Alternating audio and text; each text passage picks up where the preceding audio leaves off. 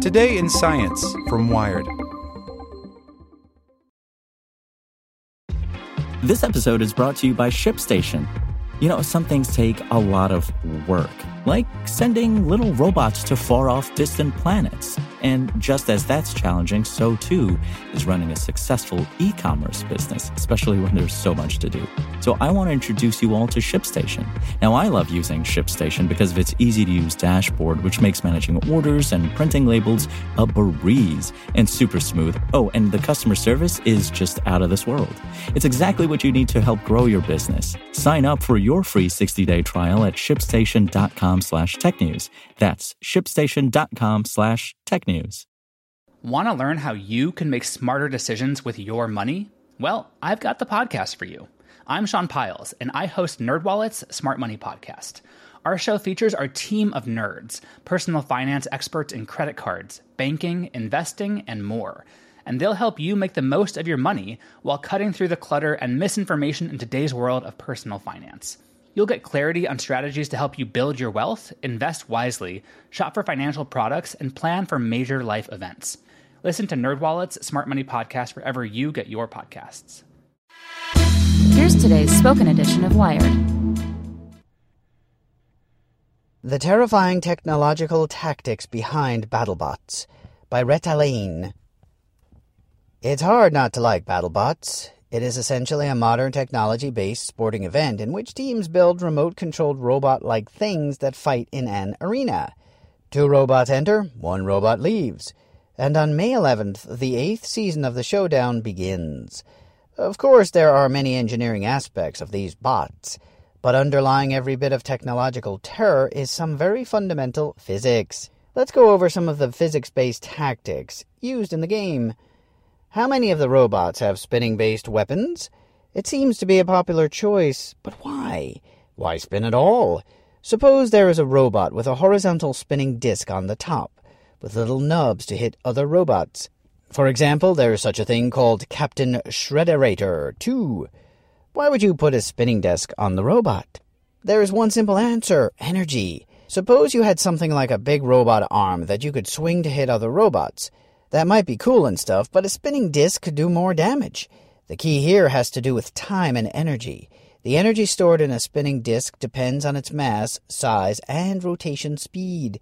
This means that the faster you spin that disc, the more energy it has. That gives the disc a tactical advantage over an arm in that you can keep increasing the speed to store more and more energy in the spinning weapon. A swinging arm, on the other hand, just has a set amount of energy to reach out and punch. But wait, a spinning disc still has some disadvantages. First, it takes some time to get up to the best speed with the most energy. If it delivers a nice blow to another robot, it might slow down and need some recharge time to get back up to speed. There is another problem. If you hit a robot with a large force, that same force pushes back on the robot. That means that a spinning disc might indeed damage another bot with a well-placed hit. But it's hard to fling it across the arena since this force would just fling both robots apart. Maybe you want to build a battle robot with a disc that spins vertically. That might be a good trick. There are 2 variations for vertical spinning robots. I'll call them downspin and upspin. If you want an example of an upspin BattleBot, go to YouTube and check out Minotaur vs. Blacksmith. Actually, pay attention to Blacksmith also, because that's a good example of another weapon. Those vertical up spinners have the same advantage as the horizontal spinners. They can take some time to increase the speed of the disc so that it has more energy, but the real trick with the upspin is the force it exerts on both the victim robot and itself. Since the disc is spinning up on the side that hits its target, the disc has the ability to fling a robot up in the air. Of course, forces come in pairs, so this means that there is also a force on the upspin bot. However, this equal force on the spinning bot is in the opposite direction. That's down. In this collision, the victim is tossed and the attacker is pushed into the ground, which prevents it from flying away. What about a downspin bot? In this case, the spinning disc pushes down on the victim and up on the attacker. If you design your attacking robot correctly, you can account for this up-pushing force. But what good is a down-pushing force? It won't throw the other robot, but you can tear into it with a spinning blade of death. Do robots even die? I'm not sure. You can see that all downspin bots use the disc as some type of saw and nut for flipping. Oh, you need an example of a downspin bot? Well, there is one on YouTube, and it's called Scorpios and Red Devil. Both are downspin. What the heck is angular momentum? There is a longer explanation, but for now I will just say that angular momentum is a property associated with rotating objects. If you want to change the axis along which an object rotates, you need to apply a torque, a twisting force. Yes, it's true, most people don't have much everyday experience with angular momentum. One place you might have seen its effects is with the fidget spinner, that finger-based spinning toy. Perhaps this is one reason it's fun to play with. A spinning fidget spinner has more angular momentum than a non-rotating one. This means that it takes more torque to flip it over. It just feels weird since we are used to this angular momentum thing. A robot with a spinning disc also has angular momentum. You can really see this with vertical spinning bots. In order to turn the direction of the robot, you need extra torque so that you can change the axis of rotation for the spinning disc. This can lead to some weird cases where the robot actually tilts up on its side as it turns. Honestly, the physics of these tilt moves can be a little complicated. Maybe I'll come back to this later.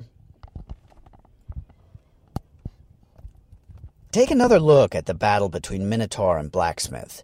Yes, Blacksmith is a robot with a hammer. These seem to be popular, I suppose because hammers just look cool. Oh, they can also smash things. But how does a hammer compare to a vertical spinner? The one clear disadvantage is the energy. A swinging hammer can only gain energy during the swing, which is typically a short time. In order to increase the energy of the impact, a bot can increase the mass of the hammer to compensate for the lower speed during the swing, compared to a spinner. But a large mass hammer introduces a new problem: momentum. Momentum is the product of an object's mass and velocity, and it doesn't change unless there is an external force acting on this object. So if you consider a robot to have a body and a hammer, the total momentum should stay at 0 as it sits on the floor. Once the hammer falls, the mass of the hammerhead has a downward momentum. In order to make the total bot momentum 0, the rest of the robot, the body, has to have an upward momentum. You can see this with the Blacksmith and other hammer bots. Swing down too hard and the robot will move up. It's the price you pay for a heavy hammer. I guess I should say something about the wedge. The idea is to make a slanted robot that can scoop up under other robots and flip them over. But really, what is there to say? It seems pretty straightforward. I guess the big advantage to wedge bots is that they are fairly simple. No swinging hammers or spinning discs. Of course, there is still even more physics behind these BattleBots. But this is just an introduction. Really, I could probably make an entire physics course that just focuses on BattleBots. Maybe I'll have to do that in the future. Want to learn how you can make smarter decisions with your money? Well, I've got the podcast for you. I'm Sean Piles, and I host NerdWallet's Smart Money Podcast. Our show features our team of nerds, personal finance experts in credit cards, banking, investing, and more. And they'll help you make the most of your money while cutting through the clutter and misinformation in today's world of personal finance. You'll get clarity on strategies to help you build your wealth, invest wisely, shop for financial products, and plan for major life events. Listen to NerdWallet's Smart Money Podcast wherever you get your podcasts.